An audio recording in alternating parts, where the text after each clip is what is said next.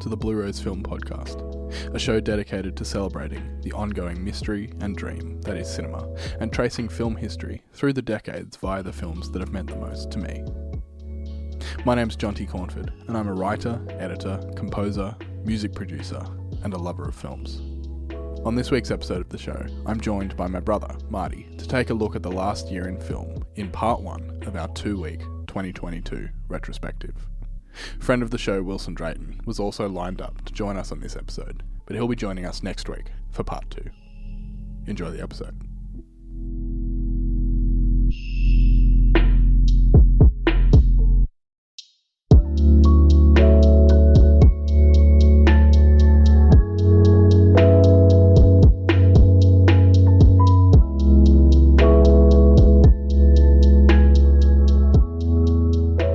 I think that was the best game of soccer I've ever watched. The final. I didn't get up. I just worked. So Monday was my first day off in 13 days. Oh, damn. I calculated. Yeah, that sucks. So I was in bed at midnight. Yeah. Claire reckons it took me 3 seconds to fall asleep. And then I had in my mind that I was going to get up and watch it. And then it just completely left my cognitive ability to look forward more than 2 minutes in my life because I was Can getting... you turn my head down just a teeny bit? Yeah. That better? Yeah. And woke up the next morning to all the messages in the group chat about it. And I was like, fuck, that was last night, wasn't it? So I just watched the replay the next day. Like, that's the one game that I would have said, like, don't watch the highlights, watch the whole game. Yeah. Because it was never boring. Like... Yeah. What I was worried about was what France do a lot, which is score early and then just play the most boring brand of football ever. But the fact that Argentina scored 2 to start with, I was like, let's go. Yeah. And I'm obsessed with Emi Martinez. But did you see when he gets the golden glove? And so he gets the best keeper of the tournament award. And No, I didn't see this. Oh, did And apparently he did a similar thing at the Copa America. Oh, really? I'm assuming he got in trouble for it with someone. I don't know. Well, because there was a game in the Premier League against Man United when, like, Bruno Fernandes took a pen instead of Ronaldo. And, like Martinez is just like, you're going to miss this. I saw this, actually. And it should have been Ronaldo. Yeah. So just think about this, that as soon as you miss this penalty, it's going to be your fault because Ronaldo should have taken it. And then he misses it. And then, like, Martinez is just like... Yeah, I saw this. But that's what you have to do. This is when it's a shame that I don't film these podcasts because your impression of the dance was lovely. Oh, has it started? Yes. Yeah, okay, cool. So, hello. We are here to talk about 2022. This is going to be a longer one, so it'll be across 2 weeks, and then I'm fucking off for a month because I'm tired. So this is the end of the year, getting one done. I was going to do another deep dive episode on like other. I think it was going to be either Eyes Wide Shut or Gremlins. I was going to do a Christmas movie, but I don't have time. Sleep time. I was getting tired, so we'll do those next year. So in the meantime, I've got Marty back on the show. Hello. And theoretically we have Wilson, but we've just started because he's still not here. So he'll probably turn up at some point, and this will be a 2-parter. So we will bleed over into next week, and then over the new year, I might do some bonus content, but you never know. Some exclusive content. Yes, which I will actually talk about something towards the end of the episode, which I'm a little bit excited about. You're going to have to pay me for it, though, so that's the... Sucks to suck. Spoiler alert, you're going to have to pay for more content next year. Yes, so we're going to talk about 2022. By and large, it was a year. I would have to agree. Yeah, it was a calendar year. It started in January. It's going to end in December. That's right. So we're recording this on the 20th of December, I think. Yes. The 20th of December. So in fact, it hasn't been a year yet. So I actually take that back. It has been almost a year. I don't know if you knew this, but movies came out this year. I saw some of them. Yeah. And as we'll find out, not all of them. Movies were made. Production companies spent money on movies and productions Mm. went through to completion. Others didn't. Others didn't, which I actually might talk about in a thing later. Yes. So we're going to talk about some of those movies that did come out this year. Wilson will join us at some point. He just started. He just responded. Oh yeah. I'll say, all good. Come on when you're ready. And he's not going to know. He's going to come in mid-recording. That's right. And we're all going to laugh at him. And also, Jonty made a banging pot of tea. Yeah, we got tea going. So if you're listening and you don't have a cup of tea, go make a cup of tea. Join us. We're drinking New York breakfast from T2. It's quite delicious. I'm having it with milk. Marty's having it straight. So I like it black. I'll leave that there. Snip that bit out. Yeah. So this, like I said, this will be 2 episodes. We're going to take our time and go through and make sure we don't miss. Well, I'm sure we'll miss plenty of stuff. But we live in Australia, and so there's also a bunch of stuff that should be on, and I have seen on plenty of people's 2022 lists that just haven't come out yet. And there's also things that will be on our list that were 2021 for other people. Yes. That's one of the joys of being in the upside down land, is there are movies that everyone else gets to see early. So fun fact about Australia is, so as everybody knows, the Earth is flat. Mm-hmm. And Australia is on the underside. Yes, that's right. So we get things once. So the way content works is it gets seeped down through the stratas of the flat Earth. Yeah. And like we get it last because we're the only country on the other side of the flatness. So yeah, that's just it's why we also have lots of spiders and bugs and stuff, because they all, it's like we're living under the porch of the world. Yeah, so it's kind of like the upside down in Stranger Things, except it's not a reversal. It's just all the things, all the bad things, all the porch, all those things you find in the porch are just in Australia underneath. That's right. Yeah. So some of those movies that haven't come out yet, The Banshees of Inisherin is one that I cannot wait to see, which I'm anticipating will probably be on my favourite movies of the year list. Hasn't come out yet. The Whale hasn't come out yet. Marcel the Shell with shoes on hasn't come out yet. Pearl hasn't come out yet. Has The Fabelmans come out yet? No, that's also either Boxing Day or New Year's Day or something. Okay, here in Australia. Tar hasn't come out yet. After Sun hasn't come out yet. There's a whole stack of them that just haven't come out yet. I feel like Babylon might be coming out this year elsewhere, but that's January 19 for us. So yeah, we're not mentioning those because we haven't seen them. They haven't been released under the porch of the world yet, so haven't had a chance. There are also plenty that we haven't seen because we're just 2 people and Wilson's a third. So that is correct. There's plenty of stuff that we also haven't seen. And I'm a bad film fan, as you'll find out. Well, I mean, I think you've got a pretty good reason to have not seen many movies this year. I was living in the outback for half of this year. Yes. Where it was an option of 2 movies, and they were usually both blockbuster ones that Scorsese would have looked down upon. They're just theme park rides, mate. I actually agree, though, but it's not a bad thing. That's right. He's so misrepresented. He's like, there's nothing wrong with theme park rides, but like that's not the only type of movie that can get made. Like, so, I don't know if he's saying that as an insult. Well, he's the first to say that he hasn't seen most of them, so he's not passing judgment. He's just like, that's not the only type of movie. So if all that gets shown are the theme park rides, then the cinema becomes a theme park. Yeah. Which, yeah, agreed. Like, it's like I agree with all these things, and like everyone's like, and I suspect he's saying it as a bad thing, but like, I love the MCU. I think it's fun, but like, I'm also going to go see other movies, which we'll talk about. But like, it's not an insult. I think it's just like, I just remember like, it's like, I think it was RDJ was like, yeah, like I agree, but like theme parks are good. Yeah. And there's a, I don't know if you watched the Hollywood Reporter roundtable videos that they put out. I've seen some of them. Yeah, so he's been on a handful, but there was one, I'm assuming, for a director's roundtable, where he was like, there's nothing wrong with theme parks.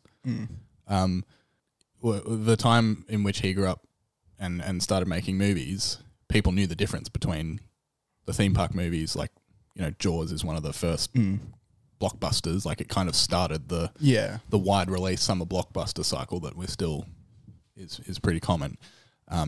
but also theme park movies, and he does the really wanky thing that I think is really pretentious of making a distinction between movies and films, which I think like there is something there, but he's like, I came from a time where movies could be films and theme park ride movies could also be cinema. And I think that's almost the most pretentious sentence I've ever heard. I know. And like, I don't, the core idea of that I don't disagree with. Yeah. But there is a sort of like it's kind of pretentious and it's a little bit gatekeeper mindset, where it's like, I know what cinema is.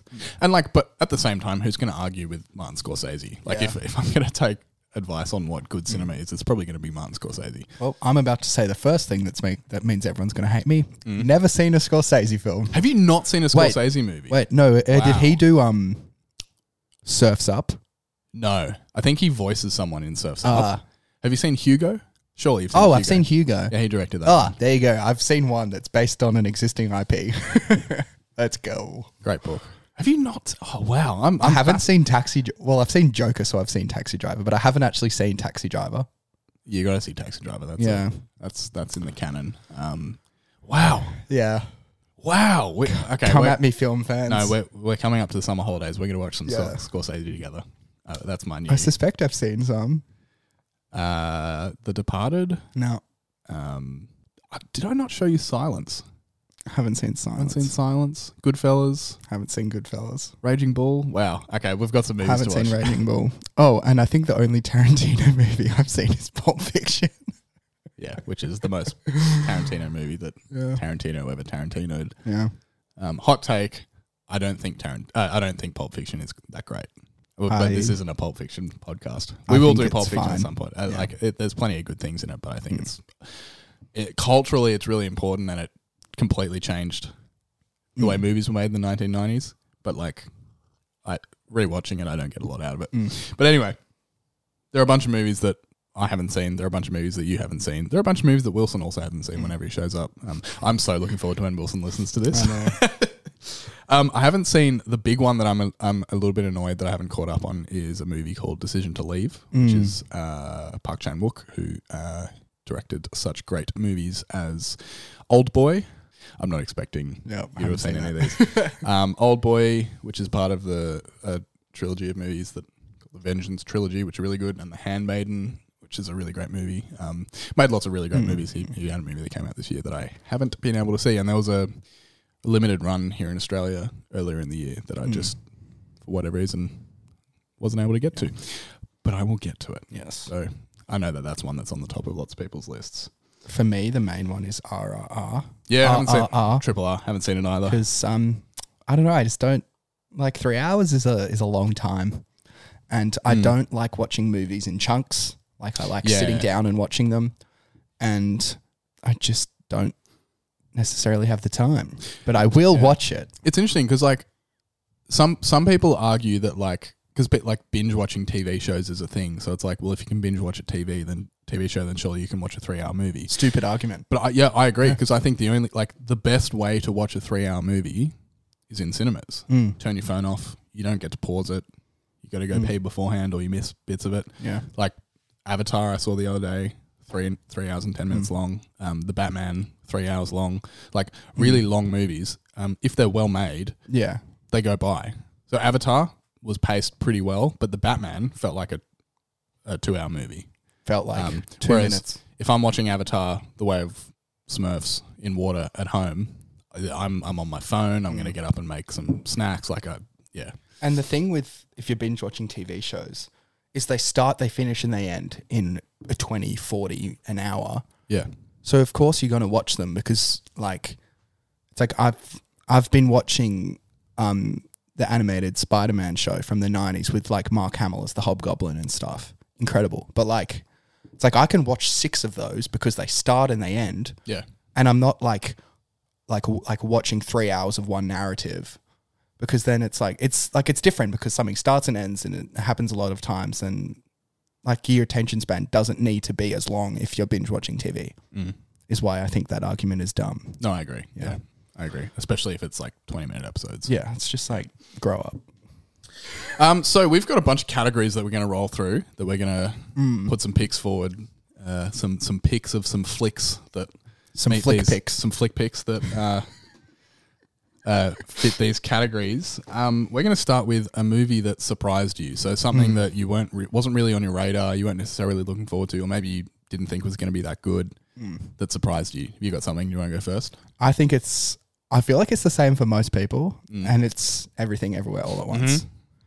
This movie was incredible. Like, I just have little words for it. It's going to be in a bunch of categories in this podcast for me. Yeah. The action is incredible. I cried at least thrice. Yeah. The performances, which we'll get to as well later, are amazing. And anyone that knows me knows that my favorite movie is The Goonies. Yep. So seeing beautiful little Data all grown up, beautiful little Short Round grown up. Yep. That's obviously from India. Temple of Doom. Yeah. Which I watched for the first time this year. It's such a good movie. Yeah, underrated. But yeah, all the action, the multiverseness of it is better than a certain other multiverse movie that came out this year, because I think this movie is the multiverse of madness, because there's the sausage fingers world. Yeah. Like Jonty and I were saying before, the scene that makes us cry the most is when they're fucking rocks. Yeah. Yeah. Well, they're not fucking rocks. They're rocks. Yeah. And that's the most emotional scene. And I think it's just beautiful. I'd put forward the scene in the car park at the end. That I was just in both. I've seen it twice. I was in floods both times. Yeah. Great pick. Yeah. That may turn up later in this episode for me as well. We'll see how we go.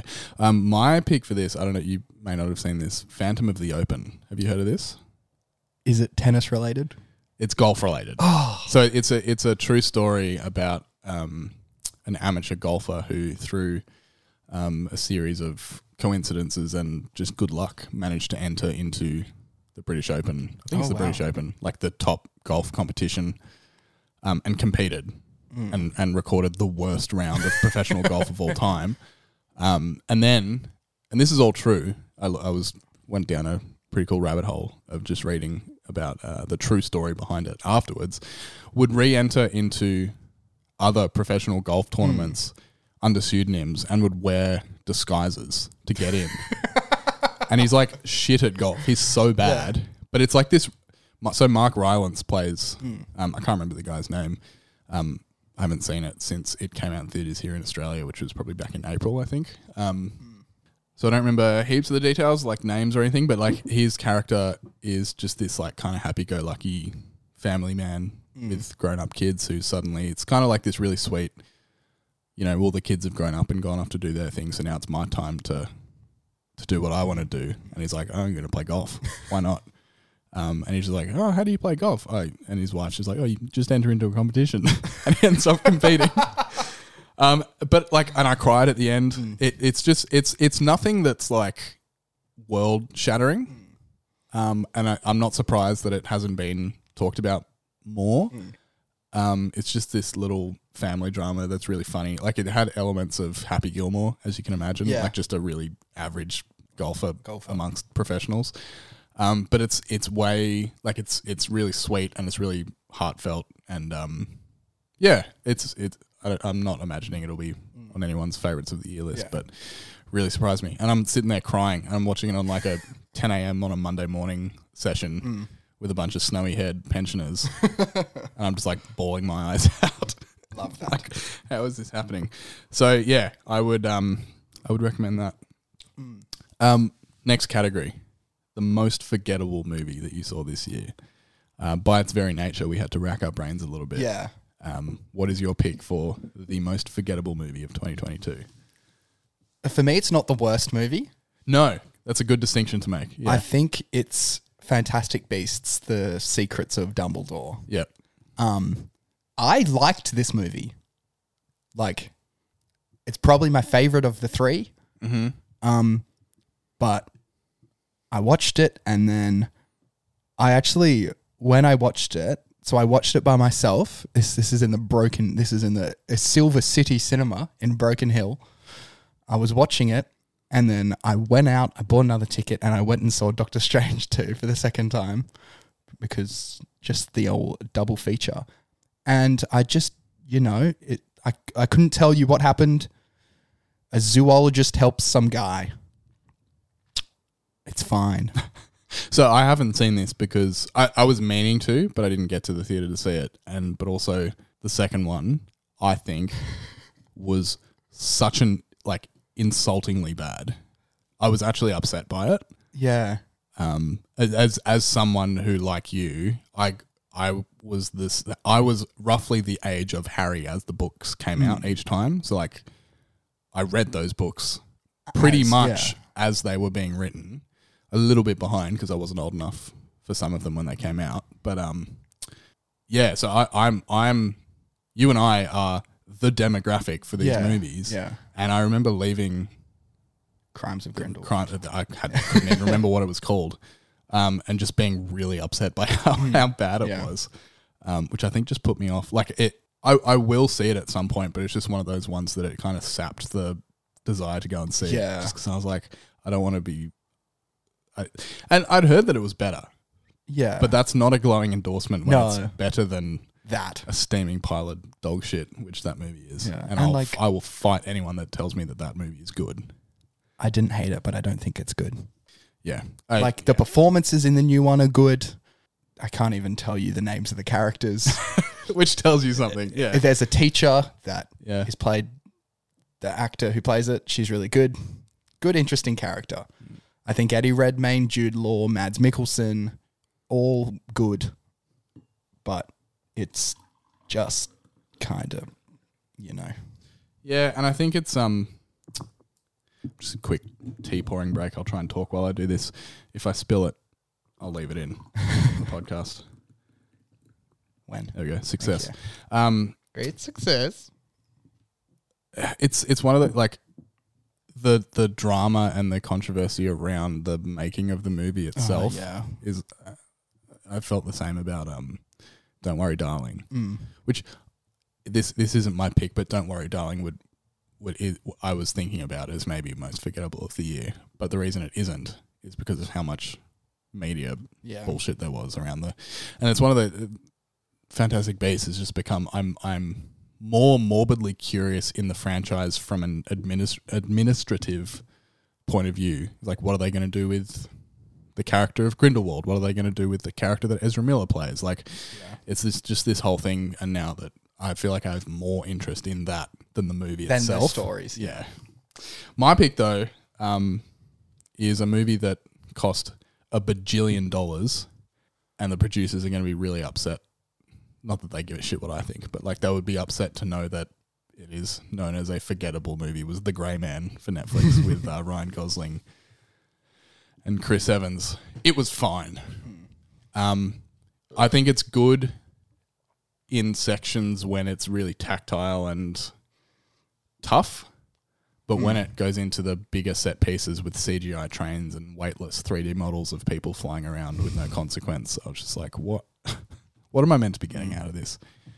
To be clear, and I think this is what you were saying as well, I don't think it's bad. I just think, we were talking about this before. I don't remember what happens at the end of The Grey Man. Yeah. I know that people punch each other, and there were some big explosions, and a train drove into a building with someone standing on top of it. Couldn't tell you what happened other than that. I remember something at the end of Secrets of I just always said Secrets of Dumbledore. Which is probably fair. Some animal chooses the president of the magic. Something. I don't know. It doesn't make any... It's weird. I just remember the reveal at the end of the second one being like, sorry? What? Yeah. What? And then at the end of the first one when it's like, oh yeah, Colin Farrell was Grindelwald. I'm like, yeah, I know. I'm not an idiot. Yeah. That's right. Yeah. I think...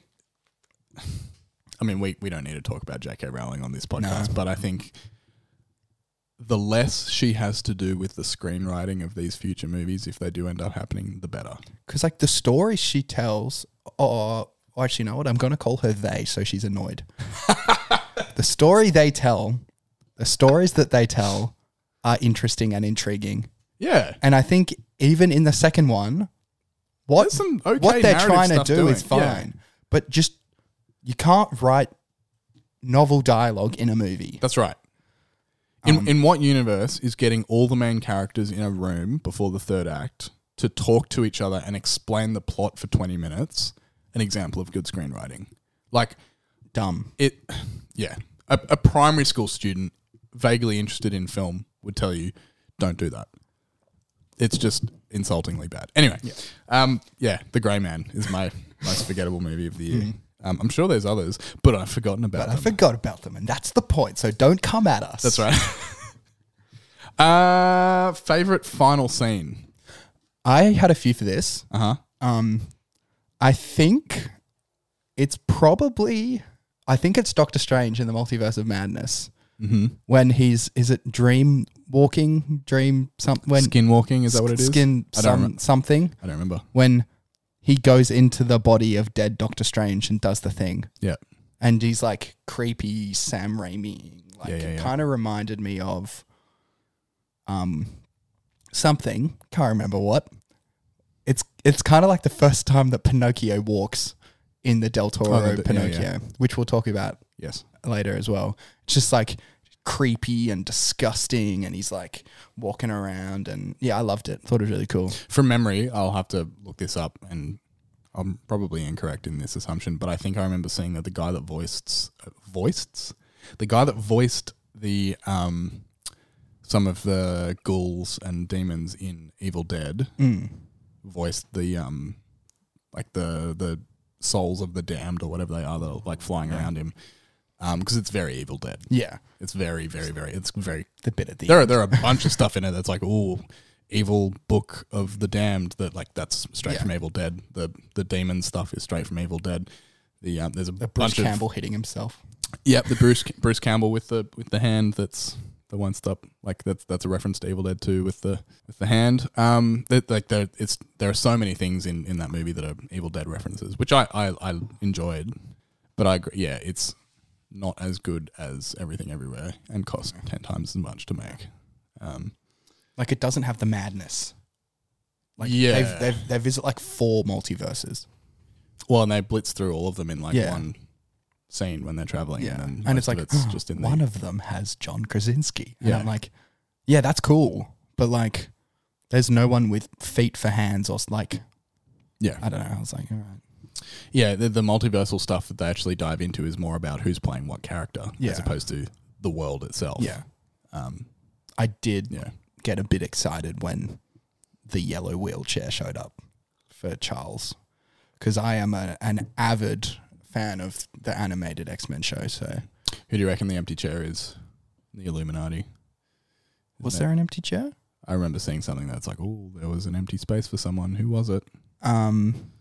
I can't remember that, but if it was... That could be completely wrong and I'm making that up. But well, it's fun to think about. Yeah. I would want it to be... There's no Iron Man there. There's no Iron Man. Tom Cruise is Iron Man. Yeah.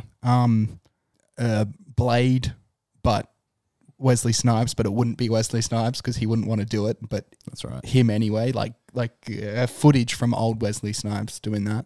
Yeah. Or just Kevin Feige. That'd be fun. Just walks in with his t-shirt and blazer and cap. Yeah. Yeah. I think that'd be funny. There are a few favourite final scenes that I was thinking of. One that I saw recently was Bones and All, which is one of my favourites of the year. Probably because I'm pretty much dead on the target audience in terms of the crossover of genre and... Is it because you're a cannibal? That's right. That's right. I love eating people. But no, just because it's such an interesting genre piece about... It's also thematically I resonated with it a lot because it's about finding your identity and finding it. It's a little like a almost subgenre of like quote unquote found family movies. It's one of those as well. I should say spoilers for all the movies we're going to watch. We won't spoil all of them, but like if we start to talk about any of the movies on this show in this episode that you haven't seen and you don't want spoiled, probably just skip ahead a little bit. Yeah. But there's a final scene where actually I won't spoil it because I was going to block my ears. No, because it's still pretty new. Yeah. I think it's actually still playing in theaters here in Australia. It's still pretty new, so I won't spoil it. There's a final scene that is really, really emotional, and quite, I won't say upsetting, quite, let's say heartbreaking and really sad as well as beautiful. And then it cuts to this shot that's the final shot of the movie, and I just bawled. Yeah. I had just cried and cried. And I think I was like one of 3 people in the again at like 10 a.m. on a Monday. Yeah, classic. And the lights came up and the guy came in to like start cleaning. I was like, just give me a sec. I just wanted to say that we just got a text from Wilson. Oh, yeah? Just got home. Just pooping, then we'll be on my merry way. Great. So everyone listening, at 4:15 on the 20th of December 2022, Wilson Drayton, there was defecation happening. He's doing a poo. Doing a poo. Cheers, Wilson. We'll see you when you get here.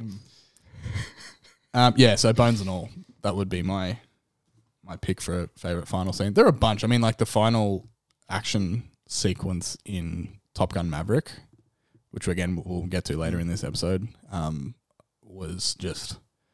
I think that's... again, I'm not trying to spoil some of the later picks that will come up in this episode, but like one of the most exciting, blood-pumping experiences being in the cinema. And it was a full theatre as well, like just unreal. It was so good. But I'll go with Bones and All because I think that movie made me cry the most, and it was almost exclusively that final scene. It was working on me anyway, and then that final moment happened, and it just broke me.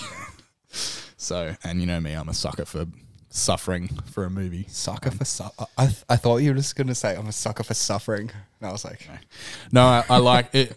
If a movie makes me feel something, then I'm on board. Even if it's something that's...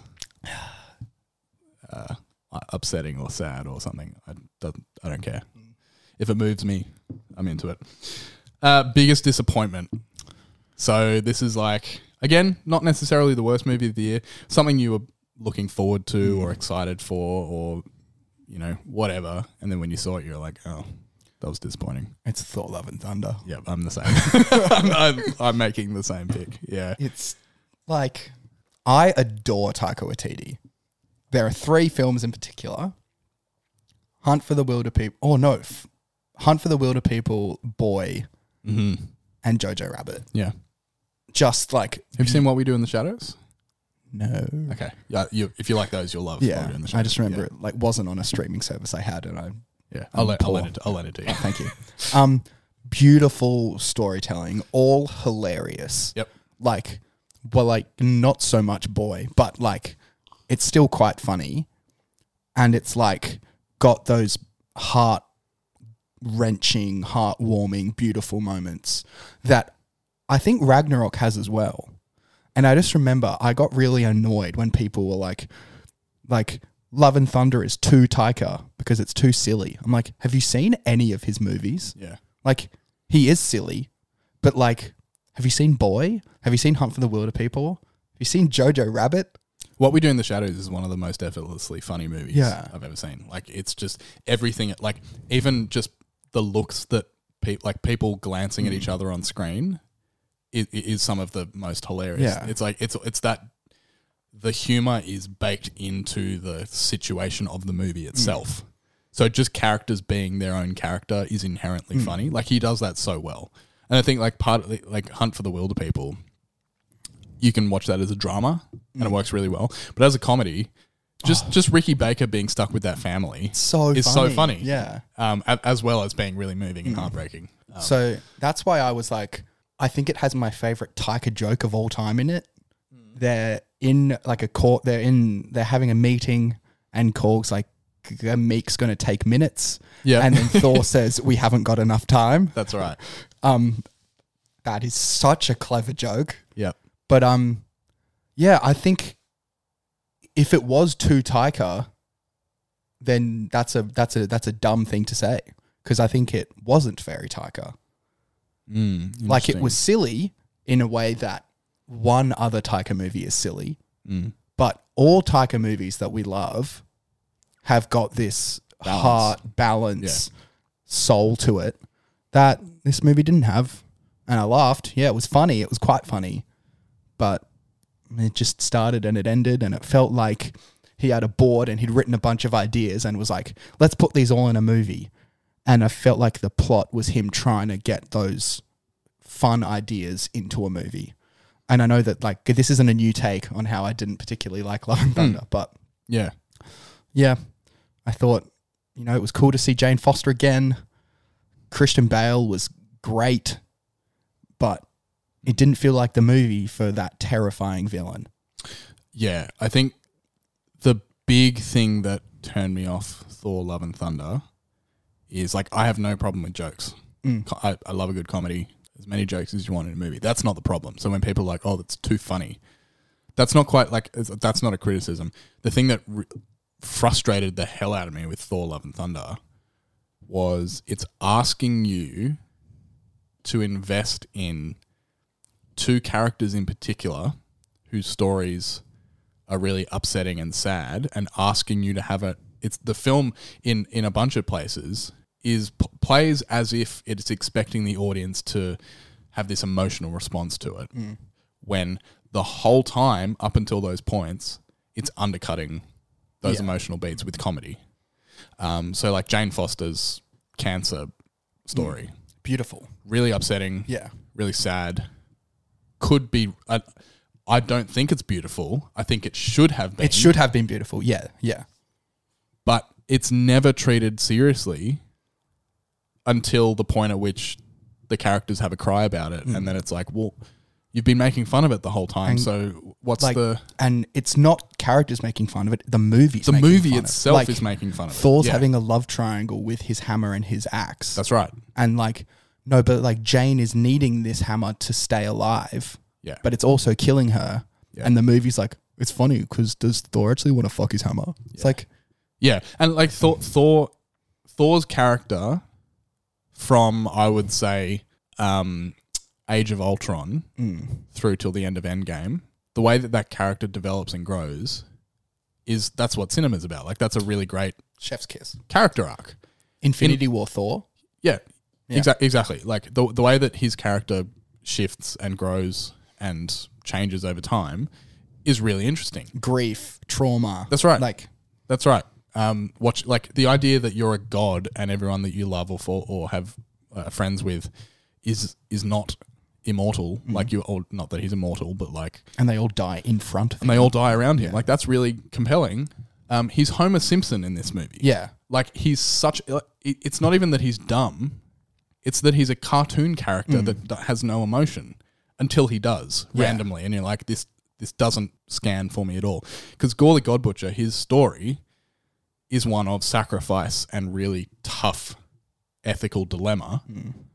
But from the very beginning, like that first scene where he kills a god is played for laughs. Yeah. And you're like, well, how am I meant to invest in this when you're treating it for laughs? And then at the end, it's like this whole thing where it plays like this super emotional, cathartic moment, and you're like, this has not been earned because you've been undercutting it the whole time and telling me that this isn't something to take seriously. And then by the end of the movie, it's like, no, take it seriously. Which means that the jokes often don't land for me because I'm wanting to see more of the drama. And then the drama doesn't work because it hasn't been built up enough because it's been undercut with jokes. Yeah. So, yeah, it just doesn't work. And just a little nitpick. In Doctor Strange, in Thor Ragnarok, Doctor Strange is like, I tried to contact you, but you don't have a phone. Yeah. And he's just got a phone. He's got a phone. Also, Taika did the rounds online when he's doing the notes on a scene with Tess Thompson talking shit about the visual effects. Everything about that just grinds my gears. Yeah. I think Taika Waititi is a genius, but that was just don't be a dick, man. Yeah. I actually don't. I'm just wondering if we need to crack this can of worms open. But I think Jojo Rabbit is good. I don't think it's great. And I think Hunt for the Wilder People and Boy, I think are classics. I think Boy's his best movie. But I think, and I'm happy to be proven wrong, and this is all conjecture and all bias based on what I just assume from seeing interviews and seeing his movies. I think he thinks he's a genius. I agree. And that comes across And I think that's part of what Thor Love and Thunder feels like to me. Is he's like, I'm a genius, so I can just peel off something goofy and like it just feels a bit aloof. Not that I think that the Marvel Cinematic Universe is something that we all need to take seriously as anything else. Like, but it just felt a little bit disrespectful and a little bit aloof and a little bit flippant, and in a way that I don't know. I could be completely wrong. This is going to sound like super nerdy and soft, but like it felt like it was disrespectful to the arc that the character of Thor has been on. That's right. It didn't. It didn't. It felt like a different character. Yeah. Yeah. And I get it. It's like, oh, he's gone through it now. He's just silly. I'm like, and like, it's good to see Stephen Curry as a blue man because Australia. Woo. But like, it's just dumb. Yeah. Disappointing movie. Very disappointing. Another thing I found really disappointing was the fact that Batgirl got cancelled, which feels a little bit sexist. You know, having a woman of colour playing a really important character to a lot of people being cancelled for tax reasons. And sure, it might have been bad, but Black Adam was bad. So... Now that's a hot take if I've ever heard one. Yeah. Black Adam. Not good. Yeah, people will be shocked to hear that. I know. Let's... one more category for this part of the podcast. Yeah. And then we'll wind down and be back next week. With Wilson, who still isn't here. He'll probably walk in as we're doing this last category. Which is funny. Favorite franchise movie. So, for clarity, I think something like Top Gun Maverick qualifies because it is now a franchise. Same with Avatar. It's now a franchise. So you can be hard or fast or loose with the construct of this, what is and isn't a franchise movie. But Martin Cornford, what is your favorite franchise movie of the year? Because I don't know if you know this, but cinema, there are lots of franchises. Yes. Yes.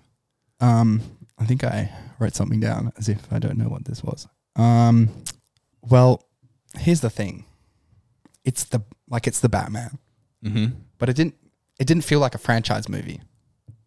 Which is probably, I'm guessing, why it's your favorite franchise movie. Yes. But then I also loved Wakanda Forever. So I think that's a close sec. I think The Batman is a significantly better movie than Wakanda Forever. But if we're just looking at it as a franchise film for what it's setting up, because I feel like inherently what comes with franchises is what's next. Yep. And I think Wakanda Forever sets up what's next reasonably well. I'm still going to say The Batman, but I think Wakanda Forever does the setting up what in a franchise manner in a cool way that's not too like, hey, look, Superman's back. Oh, he's not? Oh, shit. Yeah. Black Panther would be up there for me if it were 20 minutes to half an hour shorter. And I think the things that I would remove from that would make it... Because there's a solid, really, like, I think better than the first Black Panther. Same. In Black Panther Wakanda Forever, but it's got a bunch of other stuff attached to it.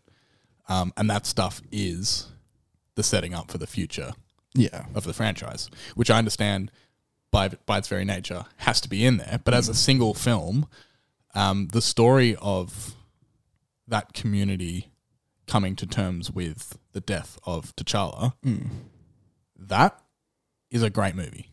Yeah. And the stuff there are some scenes in that movie that are really, really moving. Like really moving. And the way that the characters are conceived is thematically drawn from that central conflict of, our leader has died, has left us. What does that mean for me? Like for Chiri, for example, her character, her entire arc in that movie is learning how to grieve. That's incredibly mature and exciting and interesting for an MCU film. Absolutely. Like I think that's really, really exciting that that is the central conflict of the film. On top of that, Namor, is that his name? Amazing villain. As a villain, okay, so I'm gonna heap some praise on Black Panther for a second. Black Panther in it by itself is already incredibly culturally significant. Like that first film, such an important film, not just in terms of what superhero films are doing in the 21st century, but in the history of black cinema, Absolutely. Black Panther is huge. On top of that, for the central conflict of the sequel, Killmonger, great villain. Namor, when it contextualizes that him, as an ethnic minority, his central, like his drive and the conflict of his character comes out of slavery and cultural oppression, layering that on top of a film that is already imbued with the cultural memory of slavery and oppression, putting those two things at odds is so exciting because, like, I can't quite wrap my head around just how transgressive isn't the right word, but how nuanced and how complex of an idea that is. Because Wakanda have every reason to empathize with Namor. Absolutely. Yeah. Because culturally and racially and for all manner of different reasons, they have so many things that they are on exactly the same page about. And that scene when you have a flashback to him re-emerging from the water to see what's happened to his culture, I was like, oh shit, they're going there. Yeah. This is really exciting. So that stuff in the middle, I think, is fantastic. And as a tribute to not just T'Challa, the character, but to Boseman, unreal. That first 15, 20 minutes, which a lot of it was in the trailer. Weeping. Even that final, like the post-credit scene, which we won't spoil. Yep. Really, really well done. Yeah. And I was because as it was ending, I was like, oh shit, they're going to do a post-credit scene. That's going to be really distasteful. Because by and large, up until that point, I was like, it's overlong, it's a bit bloated. There's some stuff that is to me unnecessary as someone who's not that invested in the franchise. But by and large, it's a really tasteful tribute, not just to the character, but to the person. Yeah, yeah. And then I was like, oh no, there's going to be a post-credit scene and it's going to shit on the legacy that this movie's been trying to build. But then the post-credit scene happened and I was like, yep, no, I was wrong. Yep. They nailed it. It's like I cried 3 times. That was definitely one of those times. Yeah. So I think, look, it's good. I think it should have been better. And the reasons that it is not is larger than just this movie. Yeah. It's a symptom of what the MCU is today. Yeah. And so I think that's probably inevitable and that's fine. It is a little bit disappointing to me that it isn't a 2 hour and 20 movie that's like a 9 out of 10. Yeah, yeah. It's a 2 hours and 45 minute movie that's probably a 6 out of 10 for me. 5.5, 6 out of 10. I don't know what I feel like I completely took that conversation off into another direction. The Batman is probably up there. Top Gun Maverick, I think technically is now a franchise film. Haven't seen it. Yeah, I don't own it yet, but it's probably on streaming by now, surely. Or VOD. I think it is. Yeah, I still haven't seen the first Top Gun, which when I tell people that, they're like, what? But I got everything. I'm sure that there are things that would resonate more having seen the first one, but you can sort of see those things coming when, like, first one's fine. It's a movie. Yeah. So I would argue that when those things do happen in my brain, I notice and go, that's probably a reference to the first one. And I bookmark it as like, I recognize that will have resonated more if I've seen the first one, but it does a good enough job of recapping and setting you up for what you need to know for the second one that I was there. I was with it the whole way. The scene, like the dogfight scenes and the flying, I mean, you don't need me to tell this, people that are listening, like, this is no hot take, are fucking incredible. Like, it is like some of the most exciting cinema I've seen in a whole bunch of years. Like, it was unreal. I went and saw it twice in the cinemas. I will tell you, there is a future category that will be next week about our favourite trips to the cinema. Yes. My least favourite trip to the cinema could well have been the second time I saw this movie. I took Claire. And someone behind us started dry retching and coughing and spluttering in the row behind us. Like 20 minutes in, so we had to get up and move because I was like, A, I don't want to get thrown up on, and B, I don't really want to catch COVID off you. Like, you bastard. Stay home if you're sick. I actually just saw Avatar, The Way of the Smurfs, just the other day. It's not my favourite franchise movie of the year. but boy, was it so much better than I thought it was going to be. I think I was swept up in a lot of like the cynicism. I'm sure you read like there's a whole bunch of discourse happening over the last few years about how people are reappraising the original Avatar movie as not actually being good, which I don't disagree with a lot of the critiques of that movie. I don't think it's great. It's good. But as a technical, like as an industrial moment in the history of cinema, it changed cinema. 100%. Yeah. Like inarguably. Yeah.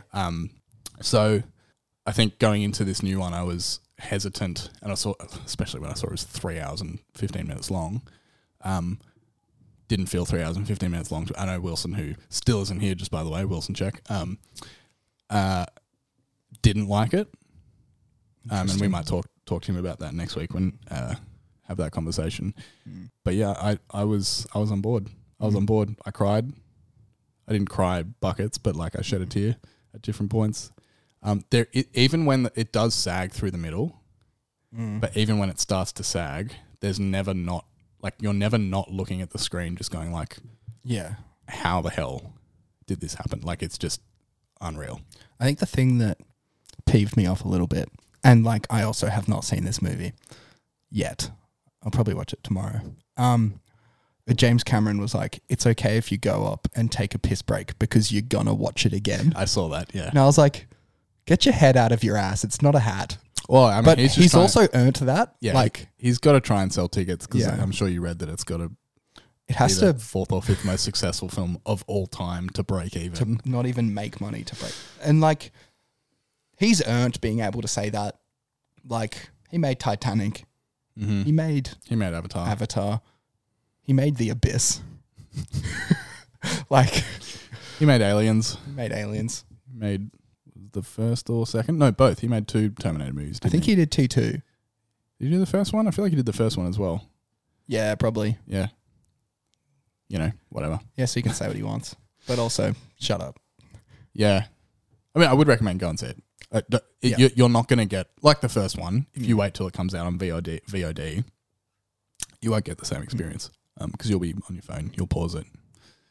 You just got to go and be swept up by it. Don't see it in 3D. I saw it in 3D. And as soon as I put the glasses on and the movie started, I immediately regretted my decision because it's so distracting. Also, and we'll talk about this when Wilson arrives as well, but the frame rate thing really shit me. So there's sections of it.